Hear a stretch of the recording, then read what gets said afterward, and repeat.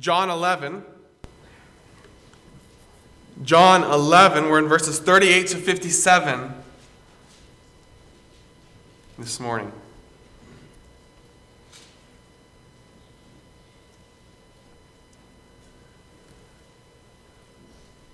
I don't know about you, but I have never personally been a very big fan of boxing.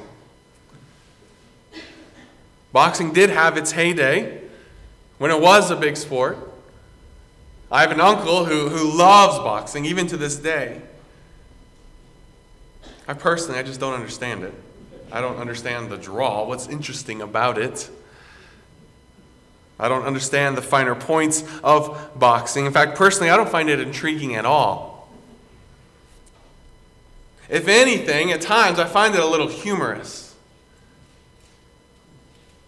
I find it funny whenever I'm flipping through the channels and I happen upon a weigh-in for a big fight. And you know, a weigh-in where these two men who are going to fight, they stand next to each other and they try to look as big as they can. And they're standing about this far away from each other and they're just staring into each other's eyes. They're trying to look tough. They're trying to intimidate the other individual. When I see that type of thing, it doesn't intimidate me at all. If anything, I chuckle at it.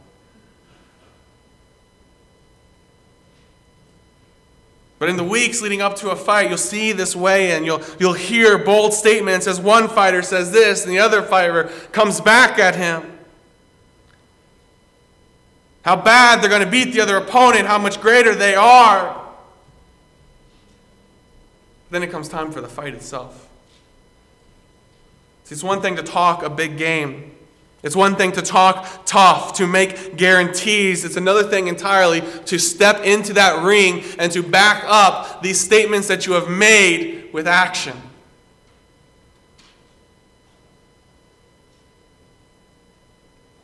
And if you don't, then you look like a fraud. If you don't, then everyone knows that you cannot back up what you have said. Bold statements must be backed up by bold action. As you've been working your way through John 11 over the past few weeks, we've sensed the rising tension in this chapter. Jesus has made many bold statements. In the first 16 verses of John 11, tragedy strikes as someone who is dearly beloved by Jesus, Lazarus, dies. Yet even as this devastating news reaches Jesus, even in that moment, he makes a bold promise. As in verse 4, he says this sickness is not unto death, but for the glory of God, that the Son of God may be glorified through it.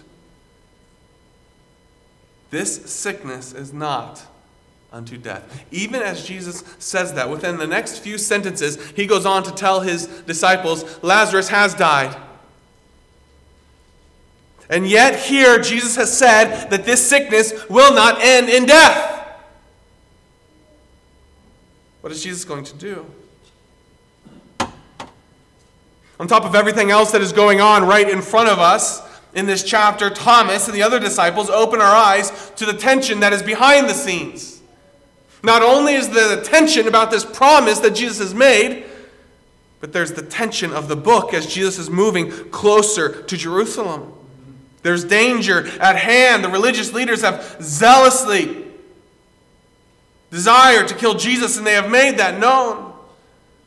As Jesus moves to Bethany, Bethany is only 2 miles from Jerusalem.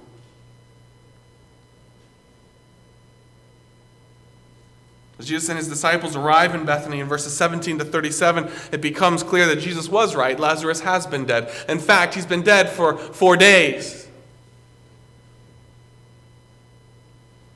Here in these verses, Jesus makes another strikingly bold statement as he is speaking to Martha, and he makes this statement, I am the resurrection and the life. He who believes in me, though he may die, he shall live. And whoever lives and believes in me shall never die. This morning, as we come to the end of this chapter, many of us, probably most of us, hopefully all of us, Like Martha and Mary, we know who Jesus is. We believe in him. As we come to John 11, 38 to 57 this morning, the question remains, what will Jesus do? As we open our Bibles this morning, we wait with bated breath. The stage is set as Jesus stands ready to take on death itself. He's made bold statements. Now can he back it up? Does Jesus truly have power, not just over the wind and the waves, but over life itself? See, this is the question here in John 11. Because as we come to John 11, it is not just Lazarus who faces death. All of us face the very same fate. We are mortal men. And the reality that Lazarus and Mary and Martha face, we all will face. The question is, can death be defeated? This morning in this passage, we will triumphantly see that death can be defeated. That Jesus truly is the resurrection and the life. That Jesus does have power over death. And because of that, you and I have hope. That's right. Amen. This morning as we work our way through this passage, we'll just have 2 points. We'll see the climax of John 11 and then the falling action of John 11. First thing that we see is the climax. Verses 37 to 44. And the first thing that we see is a victorious tomb.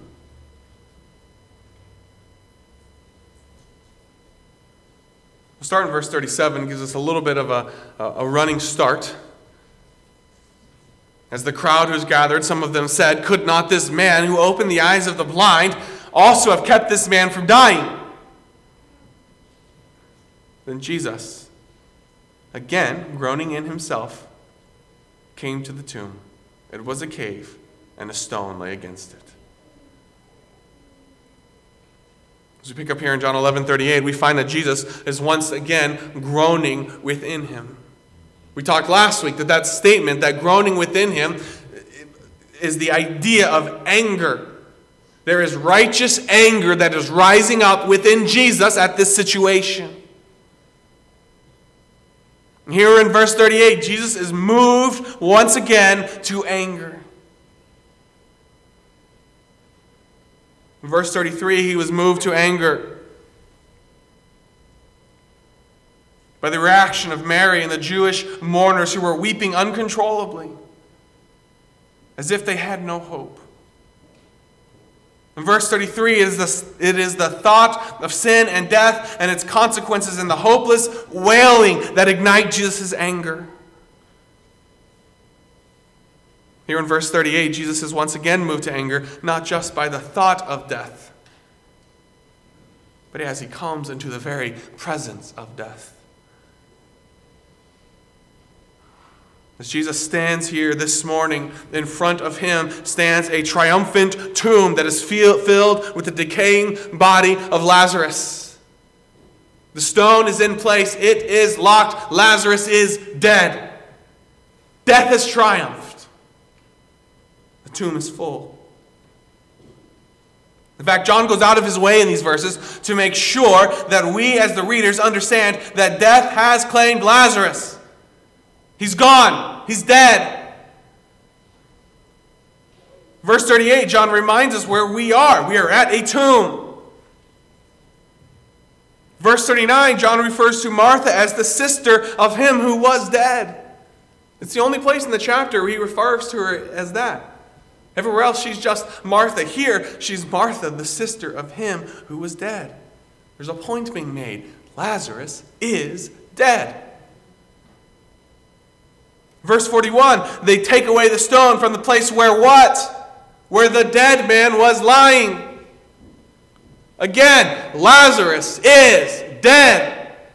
If you haven't gotten it, if you haven't understood that yet, if that hasn't been clear To this point in the chapter, John here is hammering it home. Lazarus is dead. He is gone. There is no hope. Death has won. The grave is full.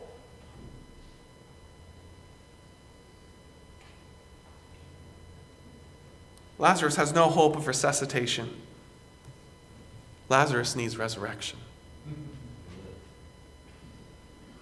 As you move to verses 39 to 42, you see an open tomb. Jesus stands before this tomb, a stone lays against it, and verse 39, Jesus says, "Take away the stone."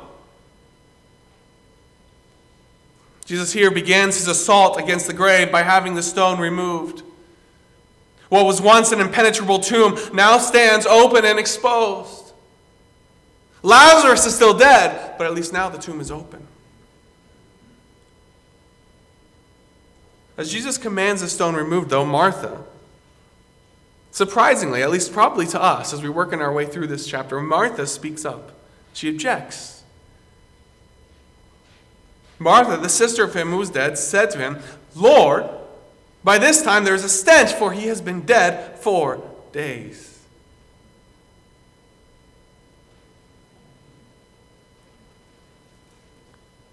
It's not that Martha does not believe that Jesus can raise Lazarus from the dead. In fact, her bold confession in John 11:27 clearly expresses her confidence, her continued confidence, even in the face of Lazarus' death, and who Jesus is and what he can do. But it's clear that she does not expect it. She believes that Jesus can do it.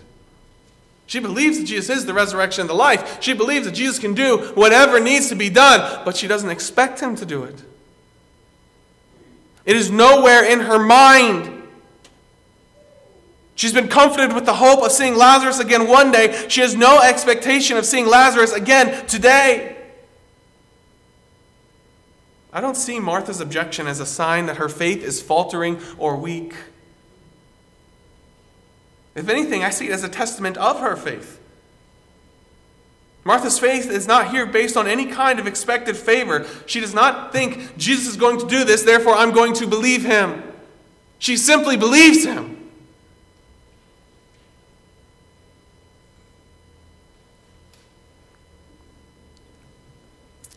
Removing the stone from the tomb makes perfect sense to us. We know the story. We know what Jesus is doing. We see what is coming, and we know exactly what is going on. But Martha, Mary, and the Jews that are gathered don't have the same perspective that we do.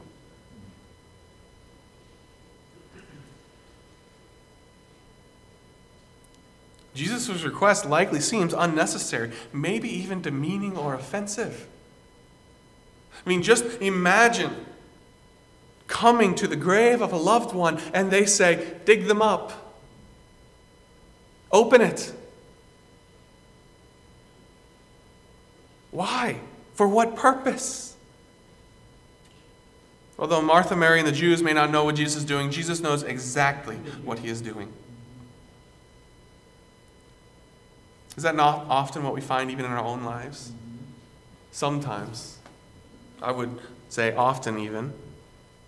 God is at work in ways that we cannot even fathom. Sometimes we are called to do things that make no sense to us.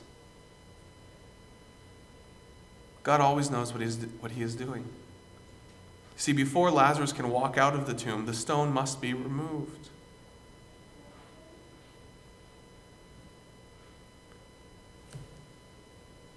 I remember in 2014, I believe it was, as Chris and I were working in Indianapolis at Good News Ministries, and we loved where the Lord had us. We loved the ministry that we were in. And I remember one day as I got home from work, or it might have been a Saturday, and I got a call, and it was Pastor Humber.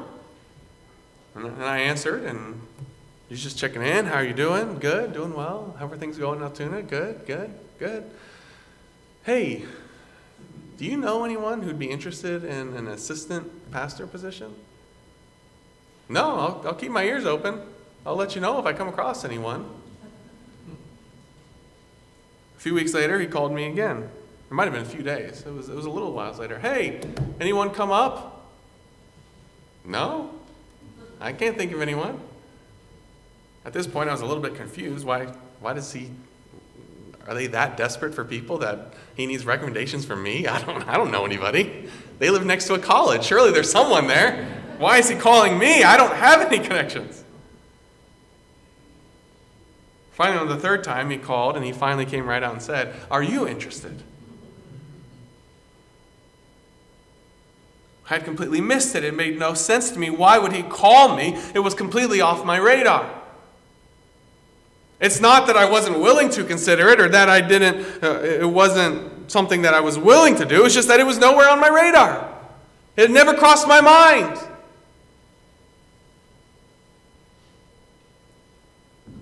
I think that's the situation we see here. It's not that Martha and Mary don't believe that Jesus can do this. It's just nowhere in their mind. They cannot possibly fathom what is coming. Therefore, it makes no sense to move the stone. Another illustration that you might be aware of or might have be able to identify with. But think of a surprise party. Have you ever been a part of a surprise party, or specifically the one tasked with keeping the person who's going to be surprised busy so that the surprise can happen? That's a hard job. It's a lot harder than you get credit for. You have to keep them busy. You have to keep them away. And often at some point throughout the day, you'll probably have to come up with something that makes absolutely no sense. Hey, before we go home, let's go get gas. We just got gas. Well, we need gas again. Why do we need gas again? We need an extra 10 minutes. That's why we need gas again. It makes no sense to the person who can't see what's going on, but to you, you know exactly what's going on, and there is a purpose in what you're doing. Jesus knows exactly what he is doing. Amen.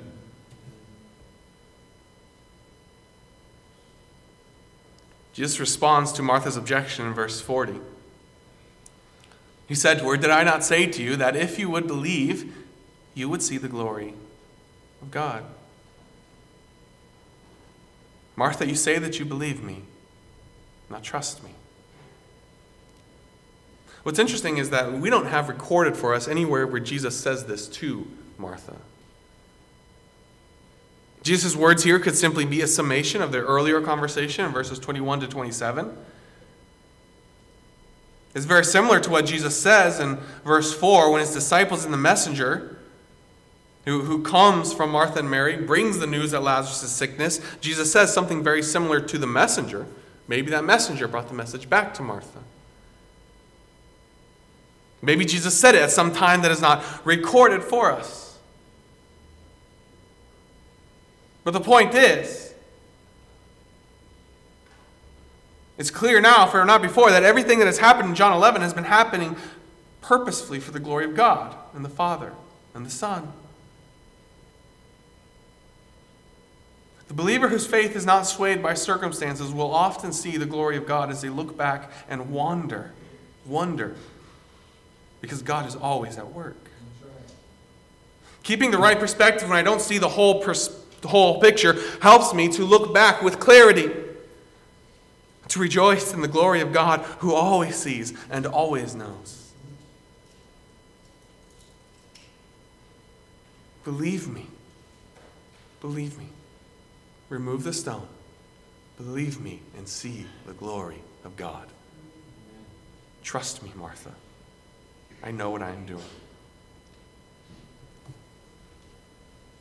The stone is removed from the exit of Lazarus' tomb, and Jesus offers up a public prayer of thanksgiving to his Father.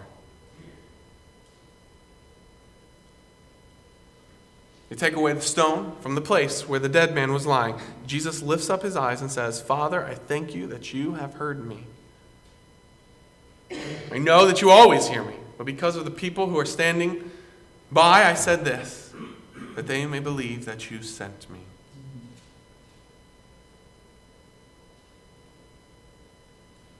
From verse 4, from the very beginning, it's been clear that Jesus is acting in accordance with the Father's will.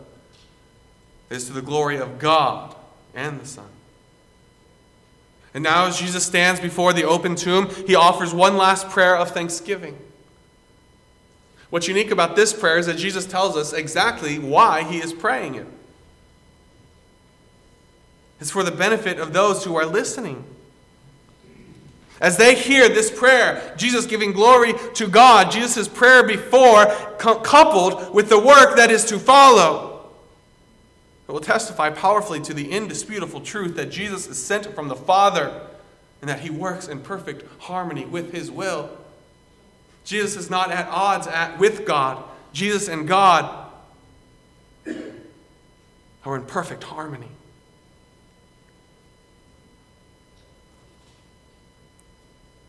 We stand here at the end of verse 42. The grave closed in triumph has been opened. The stone has been removed, and the Lord of life stands at the doorstep of death.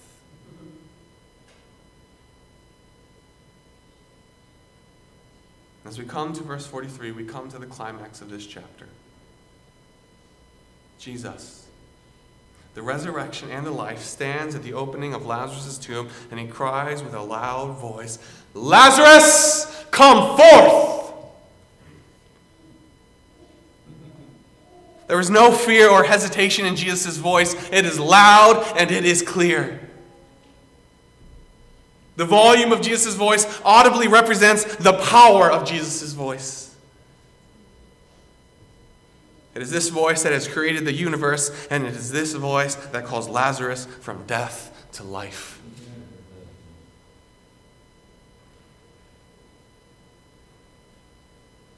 John 11:43 is a foretaste. It's a preview of what will happen at the last resurrection. It's interesting, in John 5:25, notice the similarities here. In John 5:25, in discussion with the Jews after healing the lame man at the pool of Bethesda,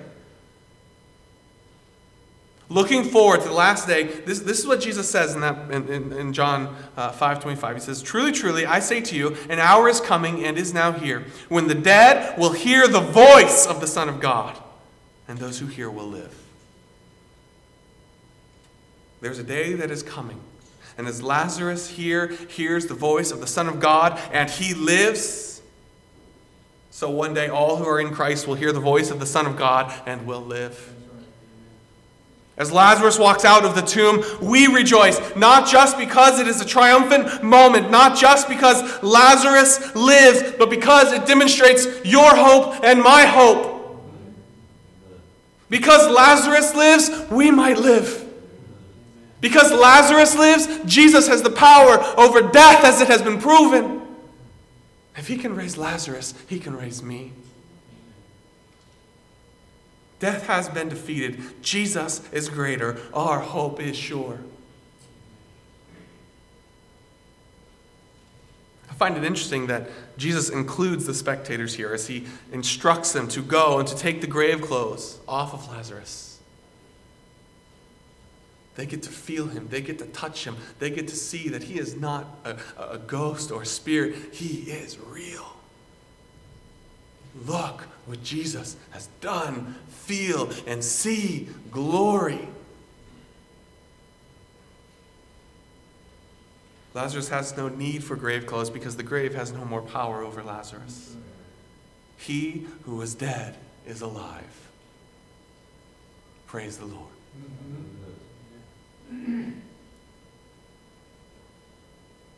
This is the moment that this entire chapter has been building towards.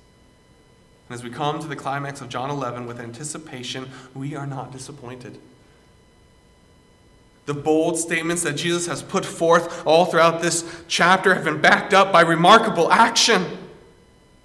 Jesus is the Son of God. He is the resurrection. He truly is the life, and those who put their hope in him will not be put to shame.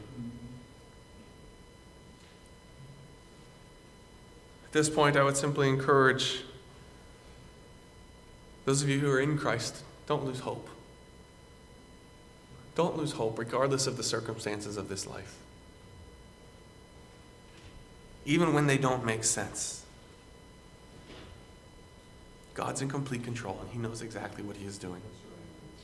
If God commands you to open a grave, open it and trust that he knows what he is doing. Know that you will look back, you will rejoice in the glory of your God.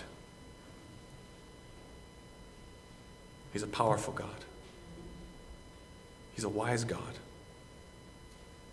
He's a God who always knows what he is doing, and he is always working for our good and for his glory.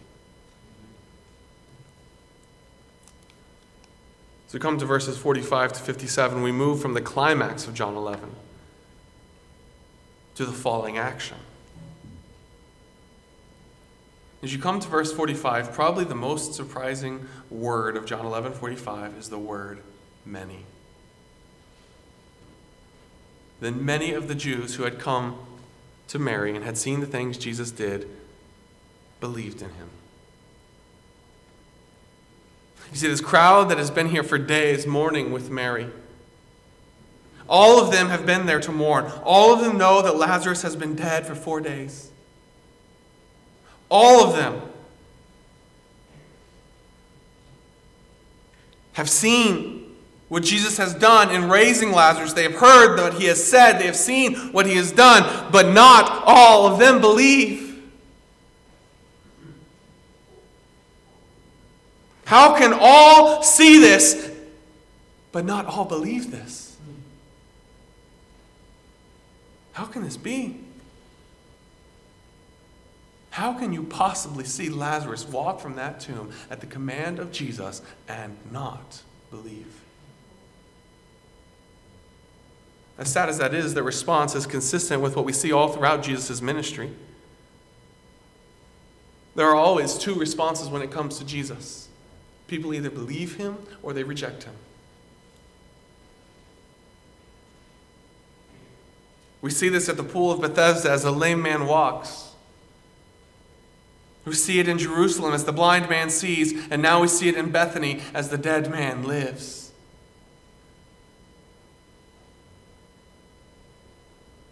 In fact, as it goes on into verse 46, the implication seems to be not only do these people not believe, but they are actually turned against Jesus. Notice this, verse 45. Many of the Jews who had come to Mary and had seen things Jesus did believed in him. They believed. But some of them, they're contrasted with those who believe. Some of them went away to the Pharisees and told them the things that Jesus did. They're contrasted with those who believe, and they choose to go to Jesus' enemies. Not only do they not believe, but somehow they're turned against him.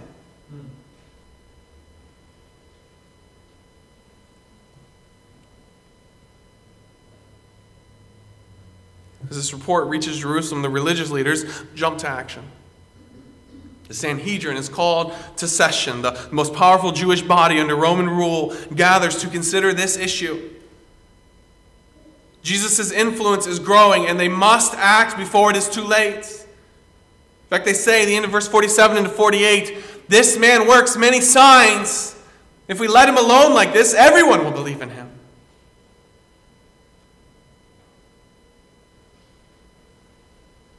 What is most sad and scary is not their opposition to Jesus, but their reason for opposing Jesus.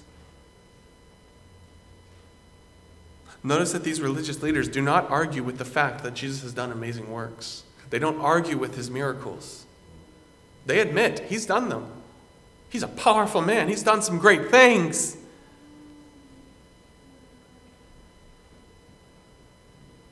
Their main concern is the Roman government and how it will react.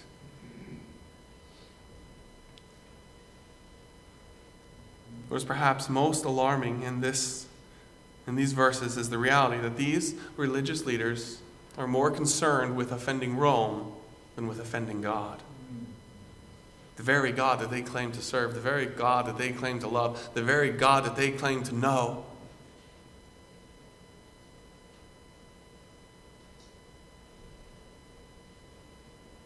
The circumstances in which they find themselves have blinded them from the truth. Their greatest fear is that Rome might take away their position of authority, might take away their place in the empire as a semi-autonomous nation.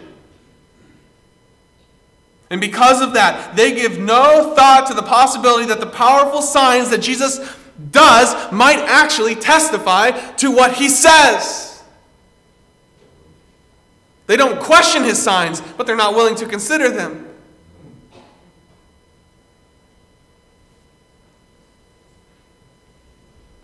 Before them stands the Son of God, their Messiah, and they are blinded to it because they cannot see past their own ambition and hate.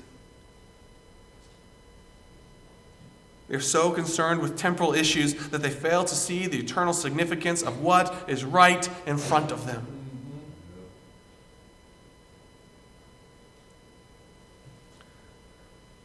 Men, we tend to have this problem with missing the obvious that is right in front of us sometimes, don't we? I can think of many times my wife has asked me to go grab something from the fridge or the store, and she's told me exactly where it is, and I look and I don't see it. I'll come back. It's not there. It's there. It's not. I looked. She goes, and sure enough, it's right where it was. At least she says it was.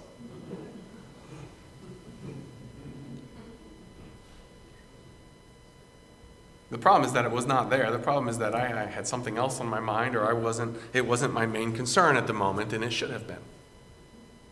And so I miss what is right in front of me. These religious leaders have the wrong priority, and they have missed the obvious. And this leads us into one of the most mind-blowingly ironic statements in a book that is full of ironic statements. It's Caiaphas' prophecy in verses 49 to 53. Caiaphas, speaking for himself what is best for him and what he perceives to be best for him and the other priests in the nation, actually prophesies of what God is doing.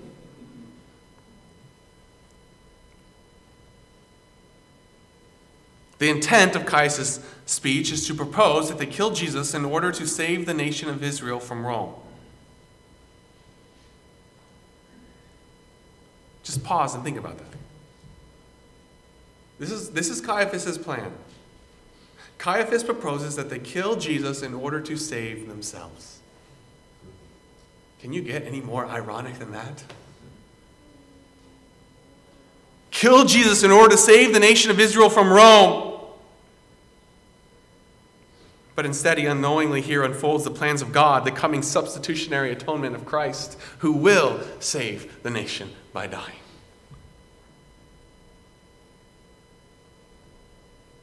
Caiaphas proposes that they kill Jesus in order to save themselves from the wrath of Rome. But God has sent Jesus to die to save men from the wrath of God. As Romans 5:18-21 says, therefore, as one trespass led to condemnation for all men, so one act of righteousness leads to justification and life for all men. For as by one man's disobedience the many were made sinners, so by one man's obedience the many will be made righteous. Now the law came in to increase the trespass, but where sin increased, grace abounded all the more. So that as sin reigned in death, grace also might reign through righteousness, leading to eternal life through Jesus Christ our Lord. Caiaphas here, as wicked and as depraved and as twisted as he is and as his plan is, it falls directly into the perfect plans of God. As we move towards the cross, God's purpose in the cross is being revealed little by little. It's becoming clear not just who Jesus is, but what Jesus is doing.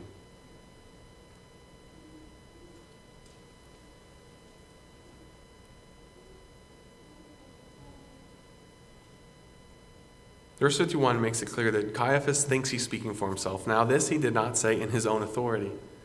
But being high priest that year, he prophesied that Jesus would die for the nation. And not for the nation only, but also that he would gather together in one the children of God who are scattered abroad. Caiaphas can't even fathom what he is saying.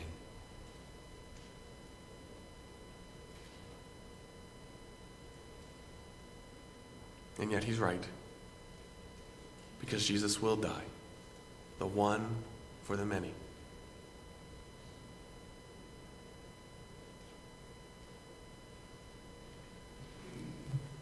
Come to verses 54 to 57. John is moving us towards the final Passover of the book. Once again, the tension is at an all-time high. Plans have been made, a scheme is in motion, a trap is set.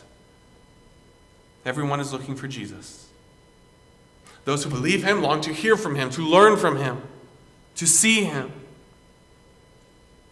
And those who hate him long to capture and to kill him. As we come to the end of John 11, the climax of Jesus' public ministry and the resurrection of Lazarus now sets the stage for the culmination of Jesus' life, for the book of John, for human history. As Caiaphas so eloquently and accidentally put it, Jesus died for you.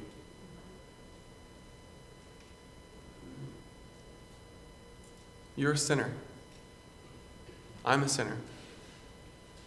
And the reality is that our sin not only separates us from God, our sin sets God against us. For God is holy and God is just, and sin must be dealt with. But as John has already told us, God so loves the world that he sent Jesus, his only begotten Son, to die for you and me. Jesus. Just as Caiaphas proposed, Jesus died in your place. He took your punishment, your death.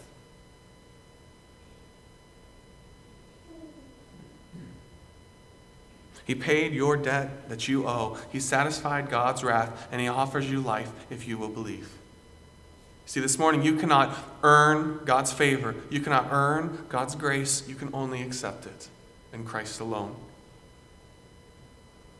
The question this morning is not what you can do for God, but will you accept what God has done for you in Christ?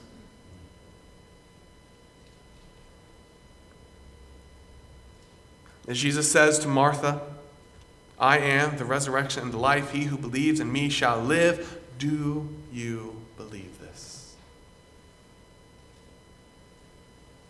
We've seen all throughout the book, there are two reactions to Jesus. You either believe and embrace him, or you reject him. And the question this morning at the end of John 11, as we come, as Lazarus has been raised from the dead, as the plans have been set, as Caiaphas has so eloquently and accidentally prophesied, the question is, won't you believe? Do you believe? Have you believed? Is there a time in your life where you've come to the place where you realize that you are a sinner? That you have placed your faith in Christ alone for salvation?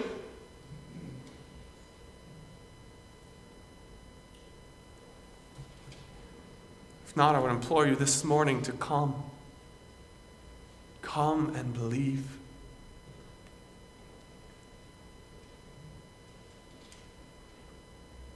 Will you be like the crowd who sees and believes?